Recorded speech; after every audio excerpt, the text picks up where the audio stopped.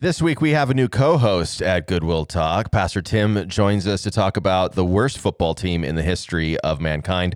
We also share our story of reconciliation in a way that we hope will encourage you. All that and more on this week's episode of Goodwill Talk.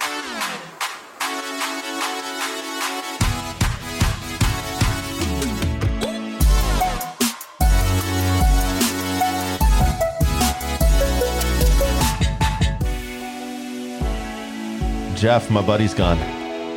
My friend, She's gone. my partner, she disappeared. She went away from us, Jeff. She is gone. I blame you.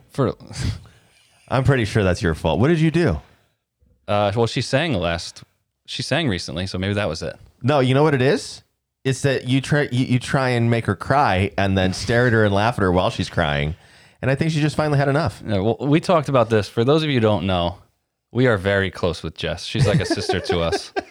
I've known her for like almost 10 years, so Yeah. we go way back. So we tease each other. It's as siblings would tease each other. Mm-hmm. Because we talk, because, it always ends with her, crying, and then me, teasing her a little bit. And she's like, and we tease her, but I want to make sure the listener knows that it's all out of love and that we're very close. You want to make sure they know that just because every time you have a conversation with her, she ends up in tears, that it's not. No, I don't make her cry. It's just. That's what it sounded like. No. And what you said right now made it sound like every time you guys talk, she ends up in tears, then you tease her about it. That just feels. Well, it's like when we hang out, we're in church, and when we're in church, someone's bringing a sermon or someone's talking about how good God is, and then that's when it comes. I see. Yeah. So she cries almost every time we're together. Okay. Because we're at All church. right. Just because you're at church. All right. I get it. Well, Jess, we miss you. I hope that you're enjoying tax season and all of the work that you have to do before you go to Israel. So she's probably not even listening to this. You know what? She probably decided, I'm not listening. I don't want to hear Marcos. Maybe she'll listen on the plane. Oh, that's right. She had lots of time on the plane to Israel. Yeah. But they didn't leave me alone in the studio, which is probably wise. You don't want to just let me run roughshod over this podcast by myself. I do have a co-host for this whole season. One of my fellow pastors here at Goodwill Church, Tim Sherritt, is with us. How you doing, Tim? He just laughs. He doesn't even say good. I had to be quiet through that whole initial exchange. It was 2 minutes. Was that hard for you to be quiet for 2 minutes? No, I was just listening to Jeff defend himself. I thought it pretty much sounded like you make fun of her for crying. Yeah, no, he does. He makes fun of her for crying. And it sounds like Jess is a hardened person outside of church. Dude, it's hilarious. Only in church is she soft. Man. Like, I don't believe that, but it's okay. funny because when you hang out with Jess, you talk with Jess, she doesn't come off as someone who's like super emotional, and then you bring up Jesus and she's just gone. Like, but that shows that she just loves Jesus, and so it comes out that way, and it's beautiful. Tim, are you going to cry on the podcast today? I will most likely cry on every episode. Every episode, tears. I don't want you to feel like you're missing Jess too much, so I'll do my best. Can we brand that Tim Tears?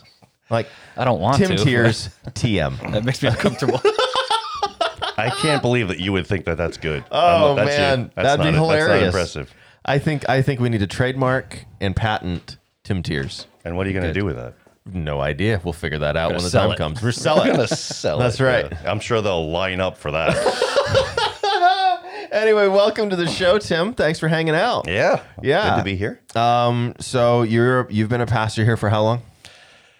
Well, that's a loaded question because I had a history here before I came back in 2019. So 4 years back, and then 4 years back. I went to school. I was here, interned here, served here for a little bit, and then took a call elsewhere. And then you've came back. So total, you've been pastoring for what? 12 years? 13. 13 years now. My goodness. All right, old timer. I am an old timer. Well, welcome to the show. That's a microphone. Those are headphones. Just earlier before we recorded. You're real good. No, here's the thing. Before we recorded, he's like, "Hey, did you get that on tape?" Yeah. And both I Jeff didn't and actually I mean literal tape. chuckled a It's, little bit. We're like, tape. Yeah, we don't use tapes anymore, Tim. But that's okay. It's fine. Welcome. Not feeling fun. welcome. Oh, You may get some of man. those Tim tears right now. All right. We actually, we are doing the Wednesday night class together in Revelation, which only has a couple weeks left. Kind of cool to think that we're almost done. But when we were doing them early on, somebody reached out to me and they were like, "Hey, I just listened to the recordings, and it sounds like you and Tim really don't like each other. I remember hearing that because we make fun of each other and we have some fun. But like, if you don't know that, I can understand how it might come across a little bit, aggressive at times. Marcos gets soft. He cries a little. I make fun of him. It sounds like Jeff and Jeff. Yeah, that's what it is. Oh, man. Well, welcome, Tim, to the show. We're going to have a blast this season. It used to be that it was 10 episodes every season. And then last season, we went and did 15 of them. So I think that kind of blows up any consistency that we had. So I don't know how many episodes this season's going to be. I wasn't told that when I was asked if I wanted to do it. You were expecting 10 episodes. I don't know how many it's going to be. It could be 10. Could be 4. We could just get sick of this and be like, you know what, we're done. It could be 47. I don't know. You got 47 episodes in you, Tim? I don't have that many Tim Tears. No. All right. You're going to run low? All right. I'm going to run low. All right. I have to load up. Well, you know what? Let's go ahead and get to work.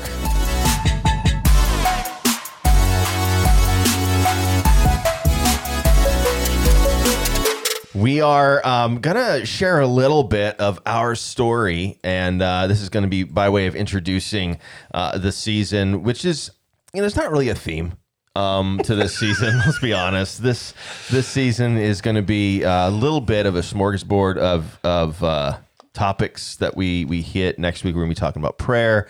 We'll talk about meditation at some point. So I guess there's some connection. Discipleship ministries, how terrible the Dallas Cowboys are. Like, we're going to get to some really important things. Thank you, Jeff. But let's start. You're right away. Wow. All right. Let's just start by telling the story. So, Tim, when was it that we met? We met before you were here on staff, because you were attending for a little while. I was attending for a while, and we met before you were ordained, actually. Really? Yeah. I don't remember this, but okay. I mean, I knew who you were. Yeah. I think we met and talked a couple times. And I think I remember doing a class in the cafe, Emotionally Healthy Spirituality, by Pete Scazzaro. I think you were in there for that. Mm-hmm. And you did Tim Keller's Prodigal Son. Oh, that's right. Up in the room here. Yeah. Next to where we are. I sat in on that too. That's right. I forgot. Yeah. I liked that class. The other one was kind of, I was in and out of. I didn't plug in as much. Yeah. That Tim Keller one is good. If you haven't read The Prodigal God by Tim Keller, I encourage people, grab that little book. Yeah. Watch the videos. It's worth it. Great insight into that parable. Yeah. Then you came on board as a pastor here when in 2019? April, officially. April. All right. So you'd been here for a year. We'd worked together for a year before COVID. And what was COVID like for you when it hit? We all kind of had to chill in our homes and try and pastor remotely, pastor from afar. Like, what was that like for you, trying to do the pastoral task a year in, less than a year in, frankly, and suddenly you're separated from everybody? In many ways, it was probably as difficult and comparable to everybody else. I mean, except for the added extra feature of me being remarkably technically savvy, pun intended. It was very difficult. It was new territory and challenging, and it just made things very, very difficult across the board. And I think, in a strange way, very exhausting. You wouldn't think so. You think, oh, you're at home and you're just sitting in front of your computer, but somehow it was emotionally or mentally exhausting.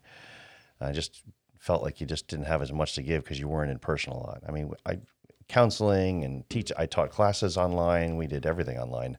Yeah. It was. Which one did you teach? I taught some new members classes and.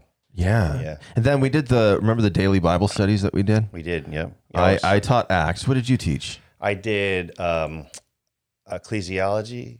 Ecclesiology. Wow. All right. That's a new book of the Bible I never read. That would have been a helpful book of the Bible. You should read them, though. They're good.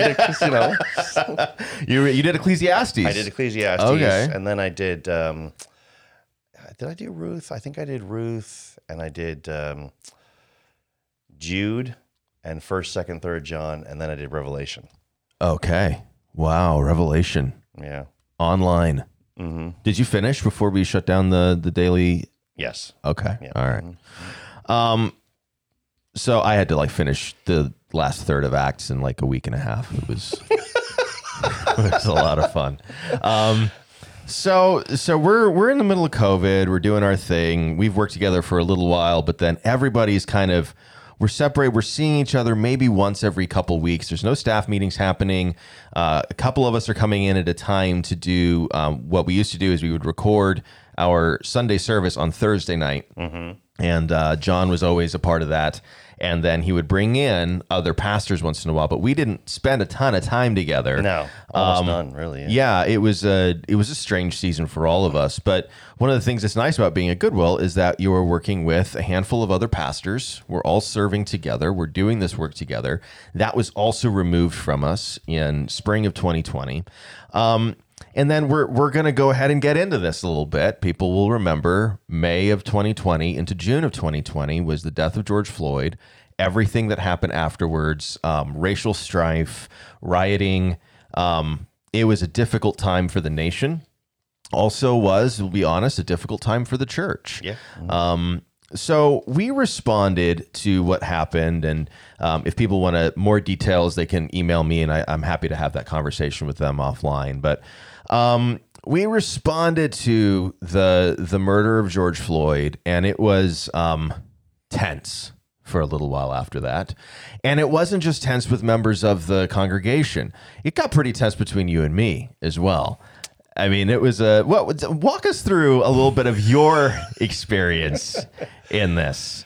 Oh, how do I put that into a few sentences? I think it was tense because at least for me, I will just speak for myself, there was a generic sense of an understanding of the history of racism in the church and in the country first and then the church. And George Floyd and my developing relationship with you sort of forced me to get a much more involved diet of that for a time, to expose myself to a great deal more of the details, and to wrestle with and examine them. And, that was really sort of the point where I got to know you better, but not good at first, because that was very tense, because we were definitely on opposite sides. We were, and I think it's okay for people to know that while we were united around the things that unite us, if you were in Montgomery a couple of weeks ago, you heard me preach, and Ephesians 4 came up, and I talked about what is the thing that unites us. It's in Ephesians 4 is the Spirit. It's one Spirit, one baptism, one gospel, one Lord Jesus Christ. Like, those are the things that unite us. Right. We weren't we weren't disunified around those things. No. But when it came to any of the cultural stuff, we were definitely at loggerheads for a minute there. And it was a long minute. That's it was a long minute. And I think one of the things that I still don't really like you, though. But well, I've learned to live with that. No, I think, one of the things that happened around that time, I think that you represent a lot of people in the congregation who had this conversation because it was so public. We were still kind of in lockdown. We weren't quite out yet, even in New York. And New York was ahead of a lot of the country, right? At least in this area of New York. Because there's, the city was a whole other animal, right? Yeah, but up here, we were a little bit, the wave had already kind of come through us, and we were exploring options of opening up. Other parts of the country were still like in the worst of COVID. And, this happens. It's the only thing on the news. It's all over social media. It's, you have the protests, and often those protests turn violent at night.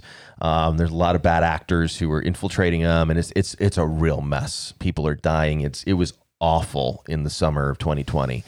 And, I think people had this conversation thrust upon them. And, I'd been having this conversation for years. I've been talking about race. I've been studying race. I've been, issues around justice had been something very important to me for a long time. Really? Yeah, no, I know that's surprising to people. And it was new for so many folks. And I think one of the things that happened was a lot of us who'd been doing this work forgot that it's not fair to then drop where we're at on other people who haven't had any of these conversations before. Right. And, I think... And I think the other part of that too is because, and this is not just you, this is just the general consensus, and my interpretation of it was because it was so emotional.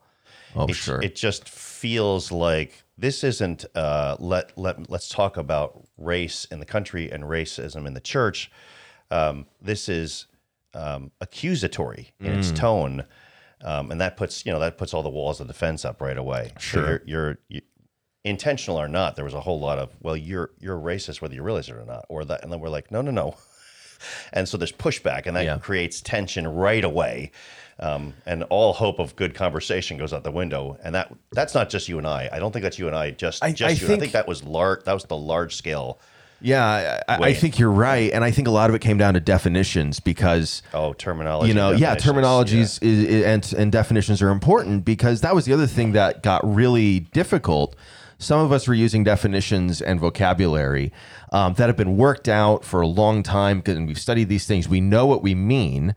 But we forget not everybody knows what we mean when we use these words. They can be really like offensive when you hear these words and you don't know exactly what the definitions are. There's a generational gap too. There's also that. Because terms were used and meant one thing 10, 15 years ago. Oh, absolutely. That means something different now. I mean, an example of that would be colorblind, right? So, that was a badge of honor, champion as an anti-racist term. And then I learned, I guess not. And I thought, well, okay. But that's changed over time. Like there was there is evolution to language, right. And it's. But I still empathize with that the intent behind the phrase. Sure, so I get it, and I think.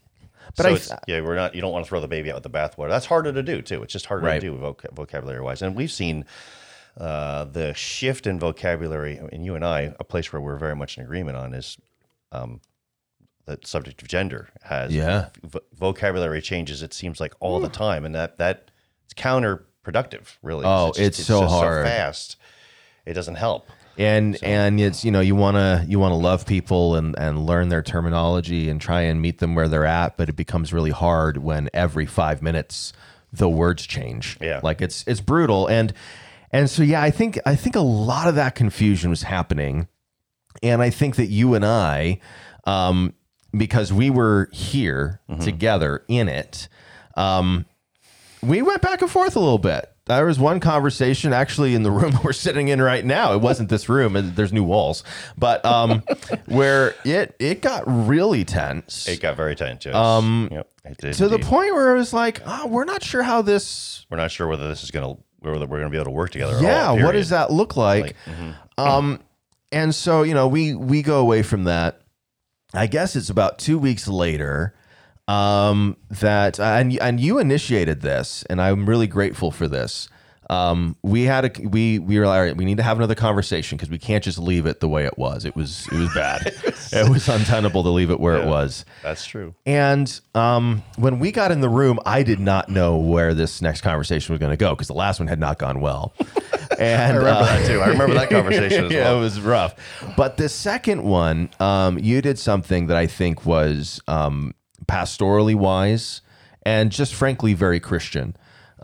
Is before every once in a while before we got into the topic, you said, "Hey, just tell me why this is so important to you. Tell me your story." And why does this issue matter to you? And I was able to share my experiences at the border. I was able to share things that I had learned from friends who've gone through some pretty terrible things. And it created a space where it wasn't just about the issue. And race is this as well. It's not just about the issue from a logical perspective. It's people and pain that are included in this. It's personal and experiential. Very much so. And then we decided after that conversation, because while there was still a pretty wide gulf of disagreement between us, what you had done, which I found so helpful, is you'd created space for me to explain myself, to actually feel like you were seeing me as a person and not just as the spokesman of a particular perspective. And that was really helpful. Which was just going to be, we were just going to, yeah. And then we did this thing for about a year and a half, where we basically 2 hours a week, we locked ourselves in a room and we just had at it for 2 hours a week about a variety of different issues. And we had to learn about each other, and we had to see where each other was coming from. We had to learn how to trust each other, how to respect each other theologically, how to... That was easy, actually. That was the easiest part. Because you like to dialogue, and I enjoy that. So that was a road of commonality. Yeah. And then what ended up happening was, after a time, the need for levity was increasingly important. Yeah. And so sometimes we would just talk frivolous nonsense for a little while. Oh, yeah. Talk TV shows and just trivia and nonsense and joke around, and all of a sudden the walls came down, and it was like, oh, okay, helpful. You're a geek here too when it comes to certain things. Mega geek, bro. I mean, we were talking ahead of time that we have to be careful on this show to not just devolve into Star Trek jokes, because it's going to be a problem. Or Marvel. Although more people know Marvel, but with there's some of that just stuff was that just created helpful. Like okay, this is these are other sides of you. And we those conversations. I mean, and to use, I guess, what's become a cliche now, it humanized each other. We humanized one another by seeing more sides of each other, having conversations, forcing ourselves to confront the issues where we disagree, and there's still disagreement. We're not coming to this saying, hey, I completely agree with where Tim's at now, and Tim's not coming to say, I completely agree with where Marcos is at. There's still some disagreement. Yeah. And in many ways, I would say that, I think we've put it this way, maybe, feel free to disagree, which you always do. So, but I'm fine with that. But politically, I think we've not really come any closer. I've just understood better some of why you stand where you stand. Right. Theologically, I think we've never really been too far apart. And in terms of social issues, the distinctions between how we view social issues in the church and how we view them in the country was a really important category to place. How is this politically and in terms of government and country? And then how is this within the church? These are two categorically different ways to approach these issues. They are. And those are some important distinctions that I think helped create some bridges to dialogue. Well, I think one of the reasons why it's so important to me that we were able to talk to get on the same page theologically is that people who hold to some of the positions that I have, particularly around race and social justice and those kinds of things, there's a label that gets thrown our way of liberal, right? And I'm not a liberal. That's just not that's in no capacity actually with that. And I'm guilty of that, by the way. I was one of those people who thought your social position equates to theological liberalism, and I just thought these things don't jive. How is this guy as conservative as he is theologically? Right. Well, and that was part of the conversation that had to happen. Like, we had to get to a place where we saw each other as biblically sound, confessionally grounded, and really cherishing the tradition that we're in, theologically conservative.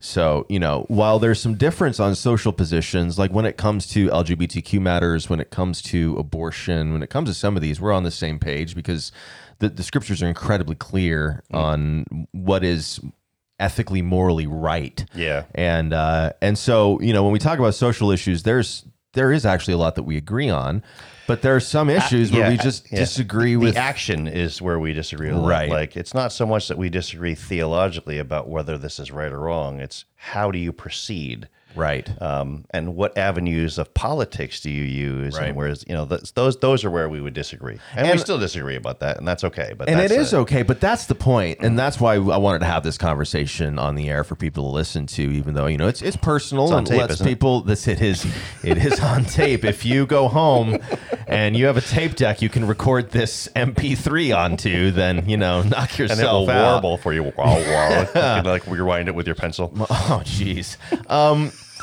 No, I wanted to have this conversation for people to hear, even though it is personal, and it kind of lets people into a conflict that happened that I'm in a sense I'm glad we had, because we got through to the other side in much stronger friendship and to be able to really work well together. I hope people who've been coming to Wednesday night see that we enjoy working together and we work well together.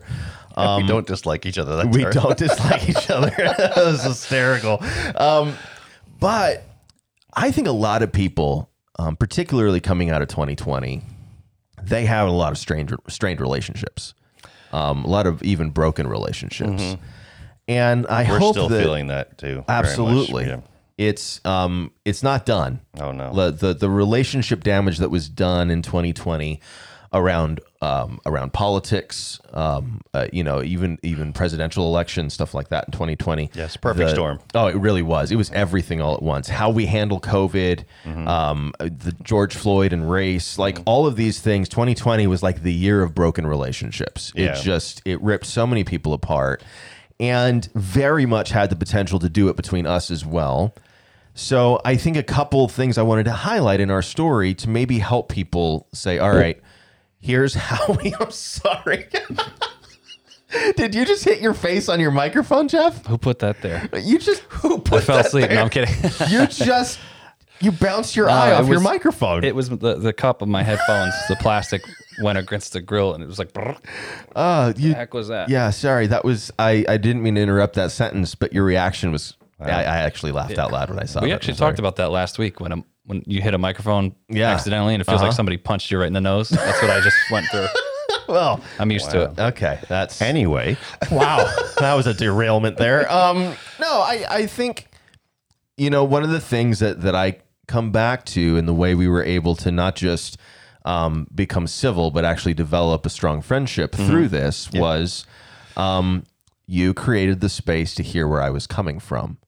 Yep, that's massive. And how do you think people can do that in their own lives with their own relationships that might be a bit strained and or even broken from then? So from other things. A couple things come to mind to try and answer that. Number one is, let me begin with a sort of a tip of the hat to Pastor John, because Pastor John, when we were just at odds with each other, he was the guy who said, well, why don't you use some of your CPE training and just listen to him? And I thought, well, I'm embarrassed that you had to tell me that. Hey, there you go, Pastor John. Well done. But just listen to him. Okay. Sometimes it's, I think, part of the explosion of tribalism and emotionality that was 2020 took away some of the things that we as humans and as Christians develop, like the ability to be relational, to hear other people. That was just not on the table for a while. And I think our hand was kind of forced because we worked together. Sort of part of me thinks it's easy to get into a camp and, kind of throw stones when you don't know the person or you don't hear their story. And so sometimes you have to, if it's not sort of forced upon you, which I think in some manner that was the case for us because we worked together. So it was like, we need to fix this. Sure. It would be good to kind of force yourself to push that and to enter into dialogue and conversation with people you normally wouldn't. It's easy to do with people that you agree with about everything.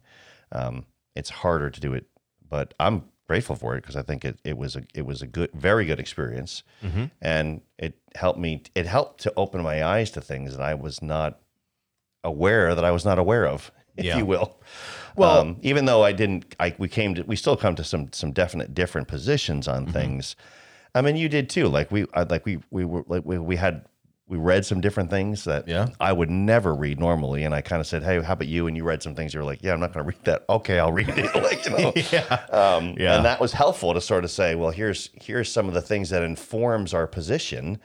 And you go, "Okay, now I understand that." And I go, "Okay, now I understand that." And a bit of empathy goes a long way. So yes, that's a big and empathy is developed as you. they are a person, not a position. And we have positionalized everyone, right? So because that's what a political religion does, and really in this country, politics has taken on a religious force, and because of that, we no longer see each other as people. We see each other as evangelists of a position.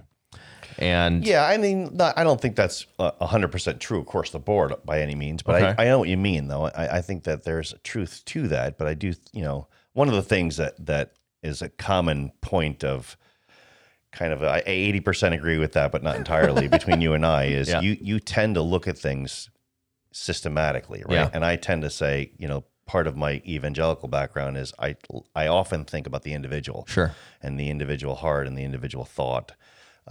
Sometimes I don't, though. Sometimes I'm a system guy when it comes to teaching theology. And it's helpful for me to go, that's a person, and I need to hear their story before I force the Westminster Catechism on them. I mean, there are worse things to force on people, but you're right. No, it's a person first. But no, I think a helpful way to shape that dynamic. But even that, even what we just, we come at things with different perspectives, different worldviews. And being able to hear one another allows you to see, okay, here's why they may say some of the things that they say. Here's why they may have some of the positions that they have. It's not because they don't believe in the Bible. It's not because they are becoming theologically liberal. It's not because they don't love people. It's not because they don't care about the sins of a culture or the sins of individuals. Hear the story, listen to one another. And this is, you had to see, all right, Marcos comes to these things through theological work and biblical conviction.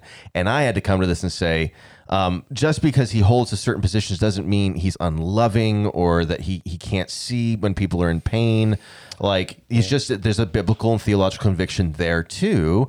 And that's okay that we don't agree. That it's okay to not agree. It's definitely okay to not agree. But I also think I would add to that. I looked at you and said, a lot of what informs how you're coming from is your experience. I think in some ways that was a realization for you as well. Like, you knew it in theory, but you had, part of your pastoral development was, okay, this actually is true. And my experience does color and can sometimes, I had to go through, I mean, after 2020, I went through a full year of counseling to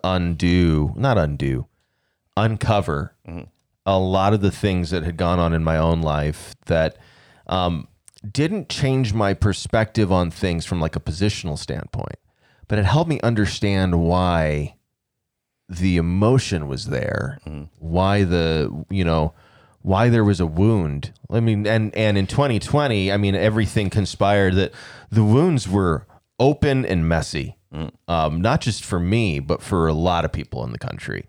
And counseling was huge for me in understanding why the wound was even there in the first place. So, I had to do a lot of work coming out of 2020 into 2021, and I'm doing leadership development now that's still kind of unveiling some things for me. And I'm grateful for the church putting me through the Arrow Leadership Program, because I'm still learning things about my own growth and time in not just in the desert, but some of the things that have happened to me, some of the things I've done to others. Like, okay, here's why I am who I am. And it helps me respond to things in maybe a less emotional way, I would hope, or at least in a less volatile way. I'd put it that way. In the same way that I think you're realizing or realized through some of that experience, I have a story, and that story shapes my convictions. So does everybody else. So, my not knowing about some of these things, or just not being specifically informed, didn't inherently make me wrong. It just made me unaware. So learning about those things, I mean, I think this is as good a place to just sort of maybe land the plane or just think about that. Learning some of these things, a good way to wrap this up is to say this: learning and developing a relationship with you is not, for either one of us, it's not required of it that there be some kind of theological compromise. No compromise in that.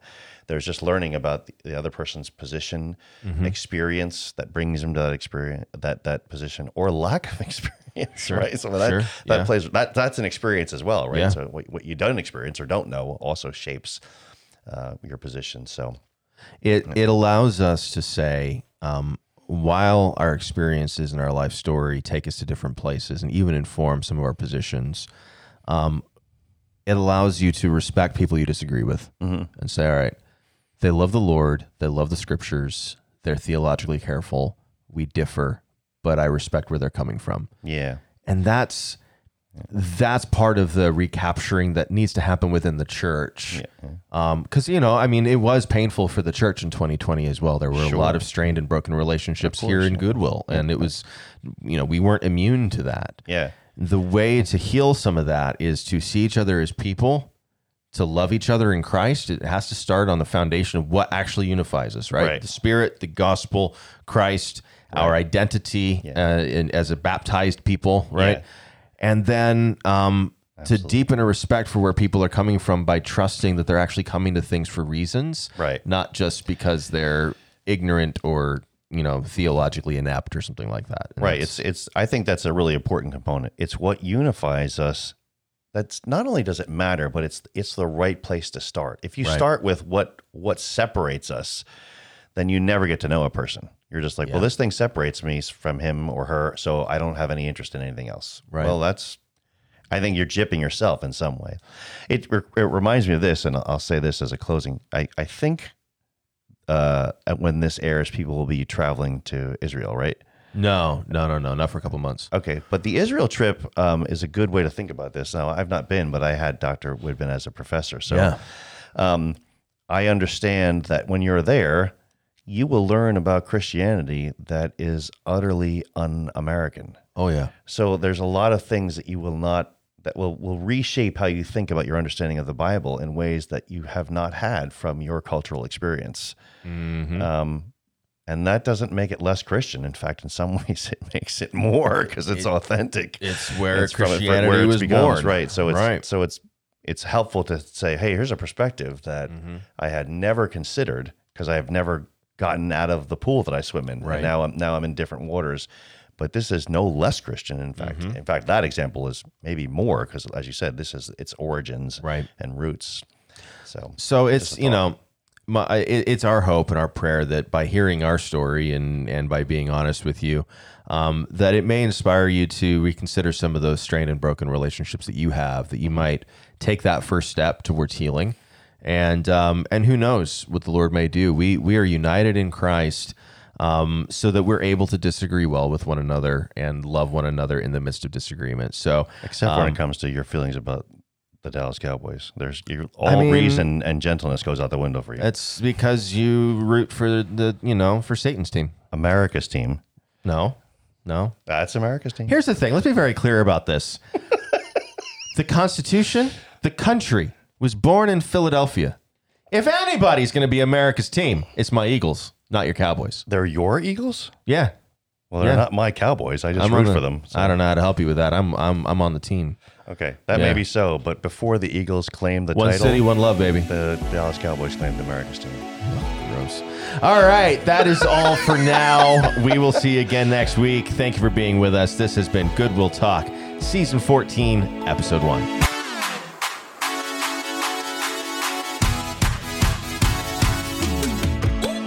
Thank you so much for joining us today.